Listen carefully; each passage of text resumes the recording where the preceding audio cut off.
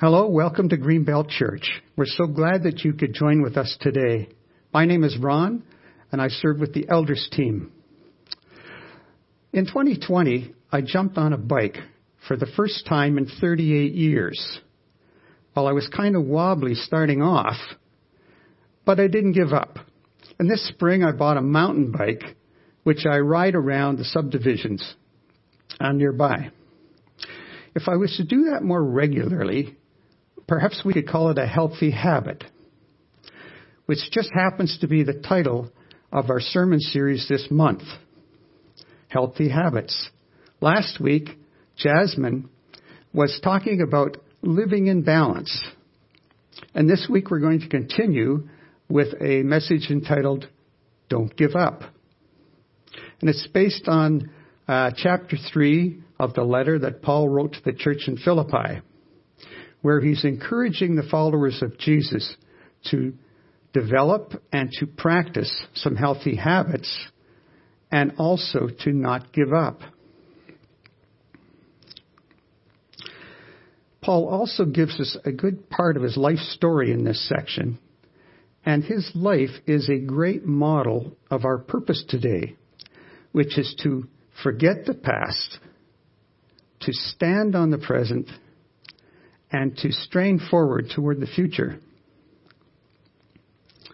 One of the accessories that I installed on this mountain bike was a rear view mirror. It's about this big, and it sits right about here on a high mount relative to my field of vision.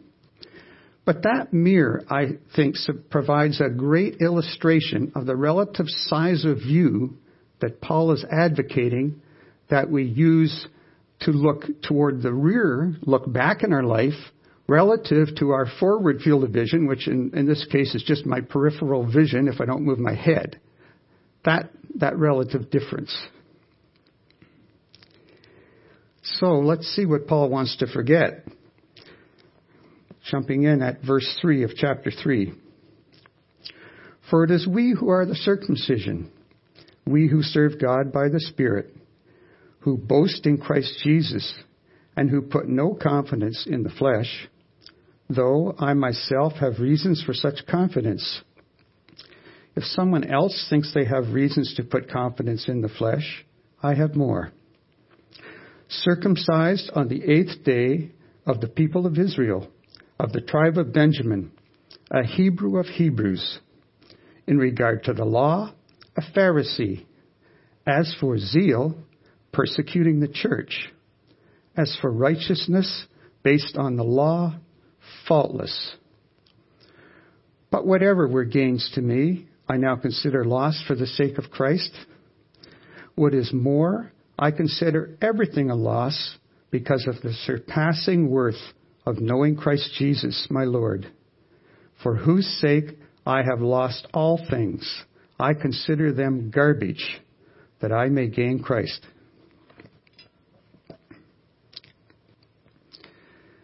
Have you ever felt like Paul? Just wish that a part or maybe even all of your life, it's just a waste, that you wish it had never happened? Paul wants to erase the part of his life before he knew Jesus, when he was known by his birth name of Saul, and when he was relying on his racial and his religious status to earn him favor with God. And in addition to that, he was also trying to outshine everybody else. He was a member of the group of religious leaders called Pharisees, who diligently studied the Jewish law, and that included what we call our Old Testament, that was inspired by God, the first 3 quarters of our Bible, plus a bunch of man-made traditions developed over the centuries, adding up to over 600 rules and regulations. The Pharisees also tried to teach the laws to the rest of the population and to enforce them. So as a group, they were respected, but not necessarily liked. Beyond that, Paul was an up-and-coming young Pharisee, so much so that the religious leaders gave him the authority to arrest people who followed Jesus, to throw them in prison, and to force them either to deny their faith in Christ or possibly to be killed. Can you imagine having that choice? I've never had it yet.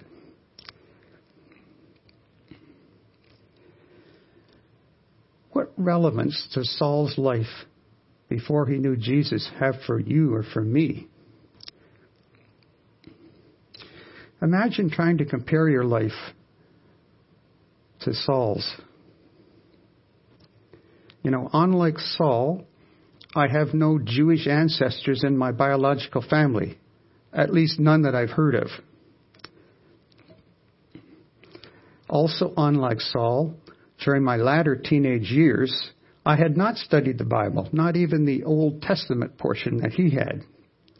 In fact, I had no concept of a spiritual dimension at all. So obviously I did not feel accountable to a God I did not believe in for the way I lived my life.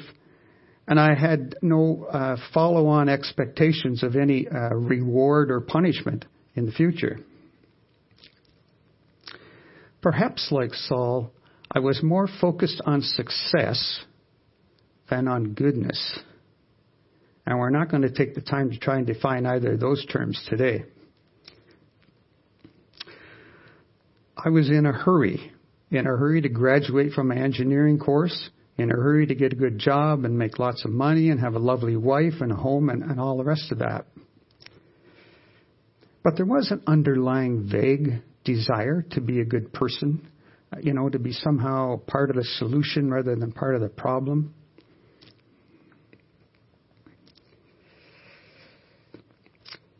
Like Saul, I was congratulating myself that I was doing better than some other people. I didn't rob any banks. I didn't steal any cars. And also like Saul, I was calculating that my good deeds would outweigh my bad ones.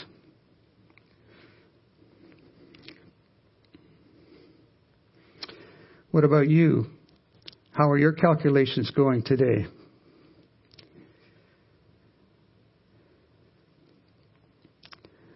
I felt I was okay. I kept up with my engineering studies. I had jobs most summers. I had a few part-time jobs during academic semesters. I was okay. But okay for what? What was I aiming for? And who are you or I trying to impress anyway? Do we just want just earn a few attaboys from our family or friends, or the people that we hang out with, or our work colleagues, like I was? Or are we aiming higher, like Saul was, to behave good enough that God would give us a life of health and wealth? Or perhaps even higher, that somehow we would be good enough that God would somehow owe me a free pass to heaven.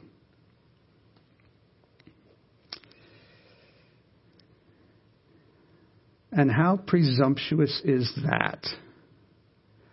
I can't even take the next breath of oxygen if God didn't make it. Thank you, Lord. Unlike Saul, I had not arrested other people who had different faith beliefs than I did. But I certainly had ridiculed them.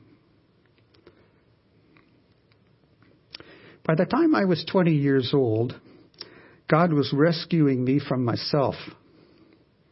He was showing me that Saul was at least partly right. There is a God. Those could be the four most significant words in the universe, expressed in English.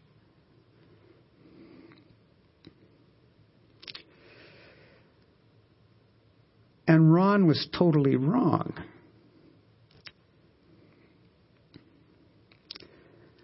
And this God is holy. He cannot ignore sin. It must be punished. And Ron's criteria of good and bad was just pathetic. Way too simplistic. Way too low.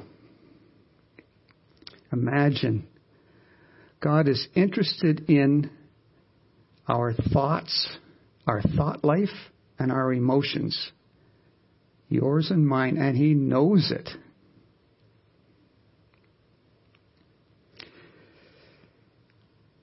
Are each one of us not all self-centered? Am I the only one? Do you and I not fall far short of the glory of a perfect God? Israel was given a system of periodic animal sacrifices to provide temporary coverings for human wrongs. And Saul understood all that. What Saul did not yet understand at that point in his life was that God is also love.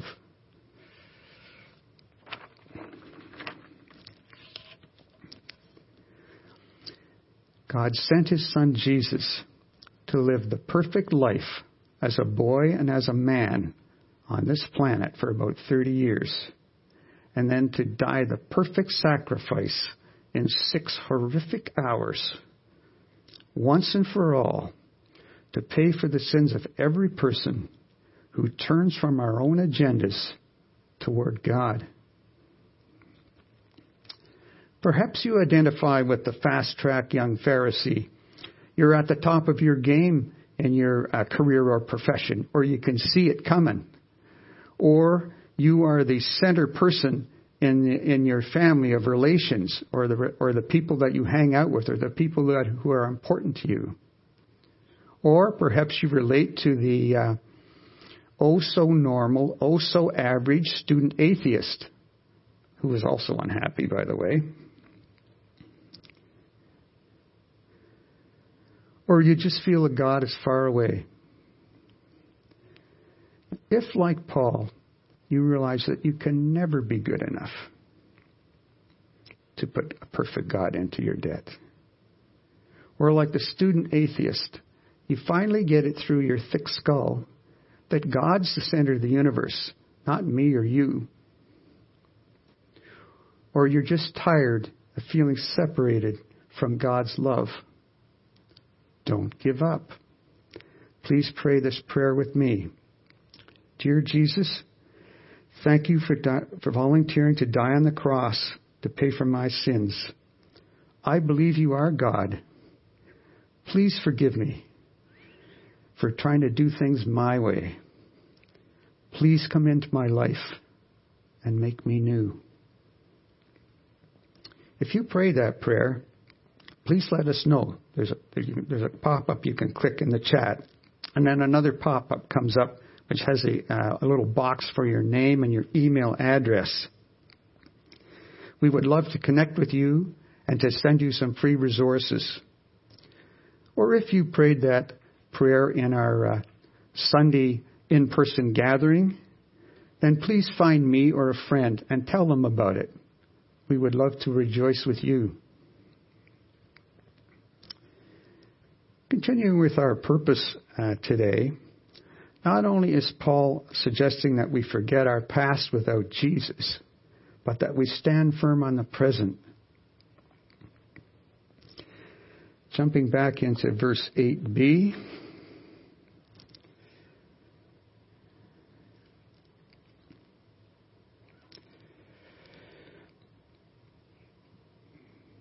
Oops, excuse me. I got lost here, but we're going to get back on track here.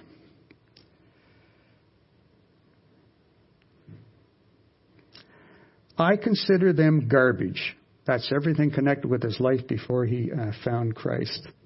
That I may gain Christ, verse 9, and be found in him, not having a righteousness of my own that comes from the law, but that which is through faith in Christ. The righteousness that comes from God on the basis of faith.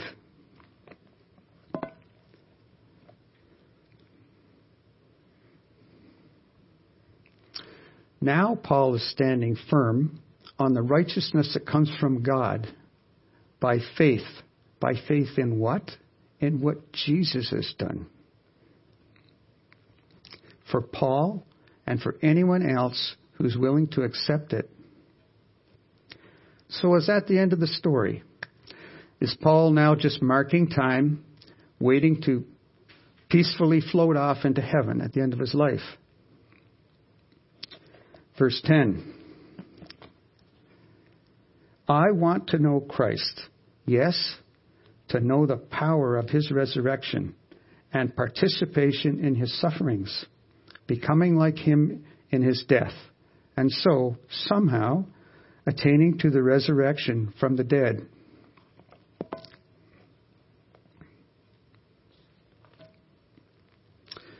Paul wants more. More of what? Paul wants to know Jesus more. And this word know is not just intellectual information. It's an experiential verb. Paul wants to experience more of Jesus.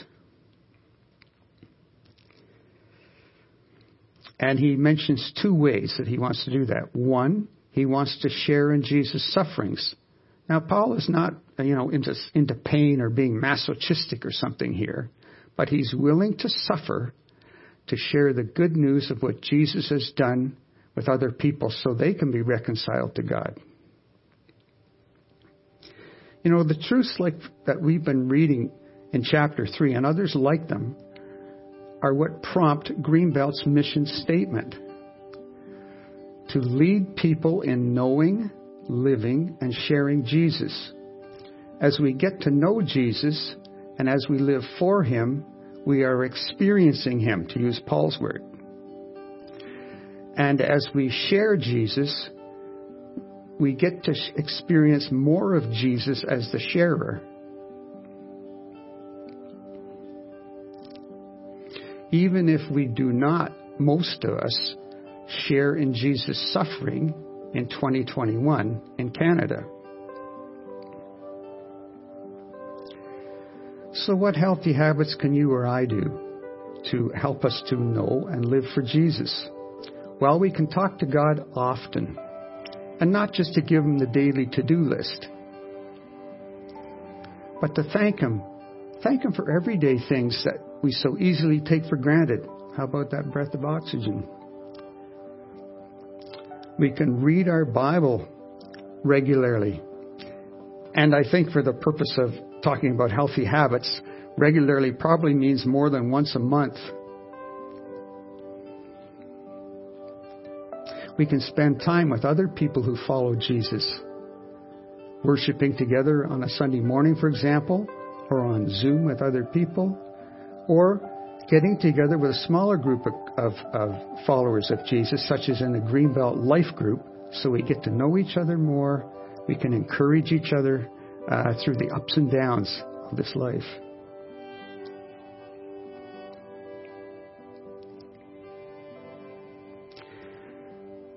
What healthy habits can you or I do or develop that will help us to know Jesus more as we help others find Jesus?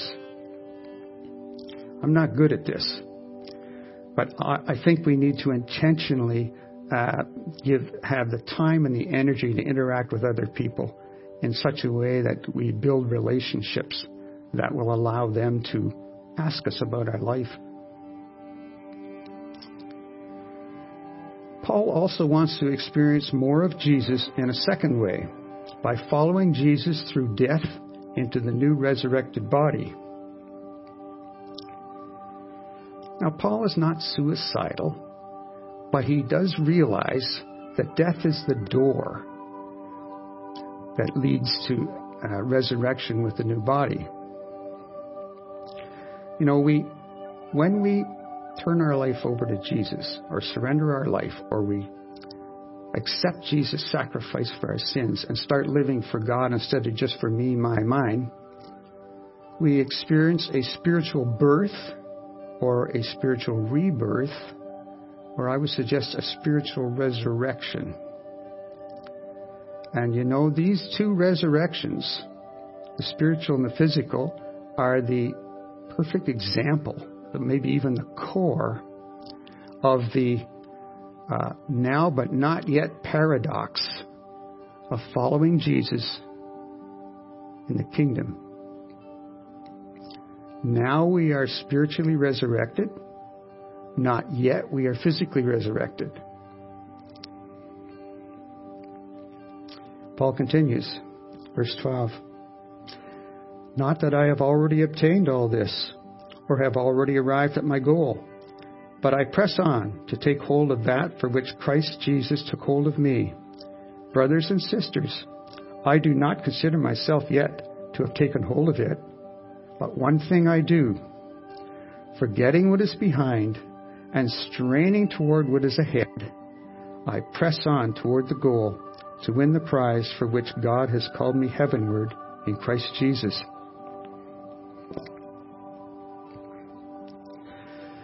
Paul is expressing, I think, a holy dissatisfaction. We still sin. We still face problems. We're certainly not perfect. We're a work in progress. Just think of the first commandment. Love the Lord your God with all your heart, with all your soul, with all your mind, and with all your strength. I don't do that all the time. Sometimes I don't even think I want to do that. Do you ever wonder how God puts up with us? But don't give up. Coming back to our cycling analogy just for a moment, we need to keep moving forward on a two-wheel vehicle like a bicycle in order to maintain our balance. Again, that living in balance that Jasmine was talking about last week. But before we ride on, let's just look at verse 14 again here for a moment. I press on toward the goal to win the prize for which God has called me heavenward in Christ Jesus.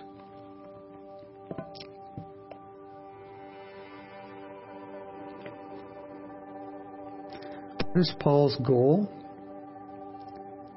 His goal is what we've been calling our purpose today. To forget our past before we knew Jesus, to stand firm on what Jesus has done in the now as we follow Jesus, and to strain forward to know Jesus more as we share him with others. And what is the prize? And why is God calling Paul heavenward in this verse? Well, that brings us to our big idea. It took a while to get there, but we're here. God is the prize, not what we get from God. Does that surprise you even a little bit? It surprised me. Maybe not the abstract idea when I thought about it a bit, but just when you say it that way. Everything else we have, even the stuff we earn, God has given us those abilities, that intellect, that strength, that health, whatever, that ambition even. Our spouse, our children, our families, our careers, our professions, our house, our cars, our boats, our sports, our leisure, our food, our clothes, all of it. Even that resurrected body that Paul's talking about in the not yet. It's all from God. All of that stuff is just gift wrappings. The ribbons and the wrapping paper are going nowhere if the ultimate gift, the prize of a personal relationship with God, is not inside the box. As Paul would say, let's press on. Verse 15. All of us then, who are mature, should take such a view of things. And if on some point you think differently, that too God will make clear to you. Verse 16. Only let us live up to what we have already attained. In verse 15, Paul is saying, if we've been following Jesus for a while, we should be mature enough to realize that what he's saying in the preceding verses is true. We're not there yet. We're a work in progress. We're not perfect.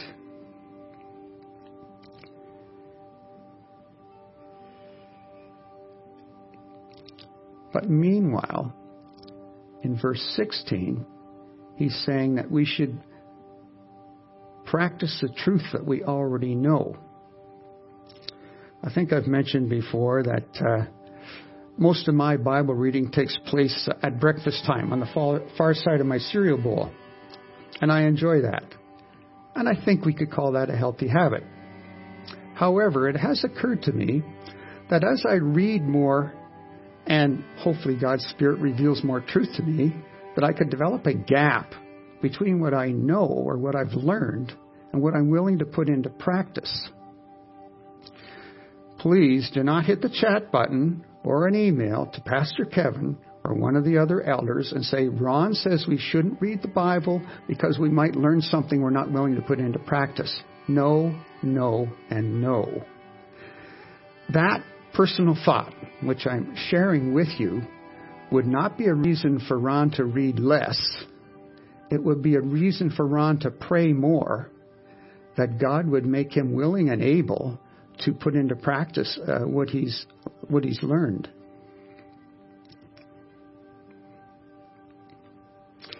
Okay, let's wrap this up. Verse 17. Join together in following my example, brothers and sisters. And just as you have us as a model, remember we said at the first that Paul's life is a perfect model for our purpose today? Keep your eyes on those who live as we do.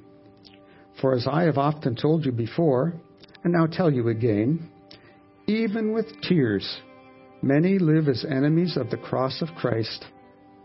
Their destiny is destruction. Their God is their stomach, and their glory is in their shame. Their mind is set on earthly things. Verse 20, but our citizenship is in heaven, and we eagerly await a Savior from there, the Lord Jesus Christ, who by the power that enables him to bring everything under his control will transform our lowly bodies so that they will be like his glorious body.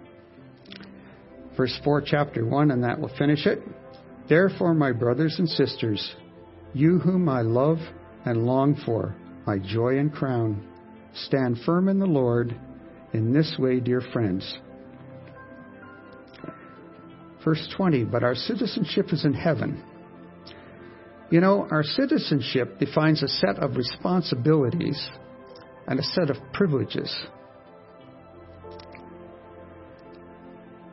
And in this case, our citizenship defines who we are and whose we are. And again, another illustration, another angle of looking at the now but not yet paradox of following Jesus in the kingdom of God. Now we are citizens of heaven, not yet we live there. But don't give up. Forget the past, your life before Jesus.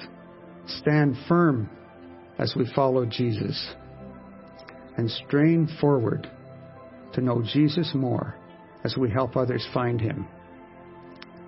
And remember our big idea: God is the prize, not all the great stuff that he gives us.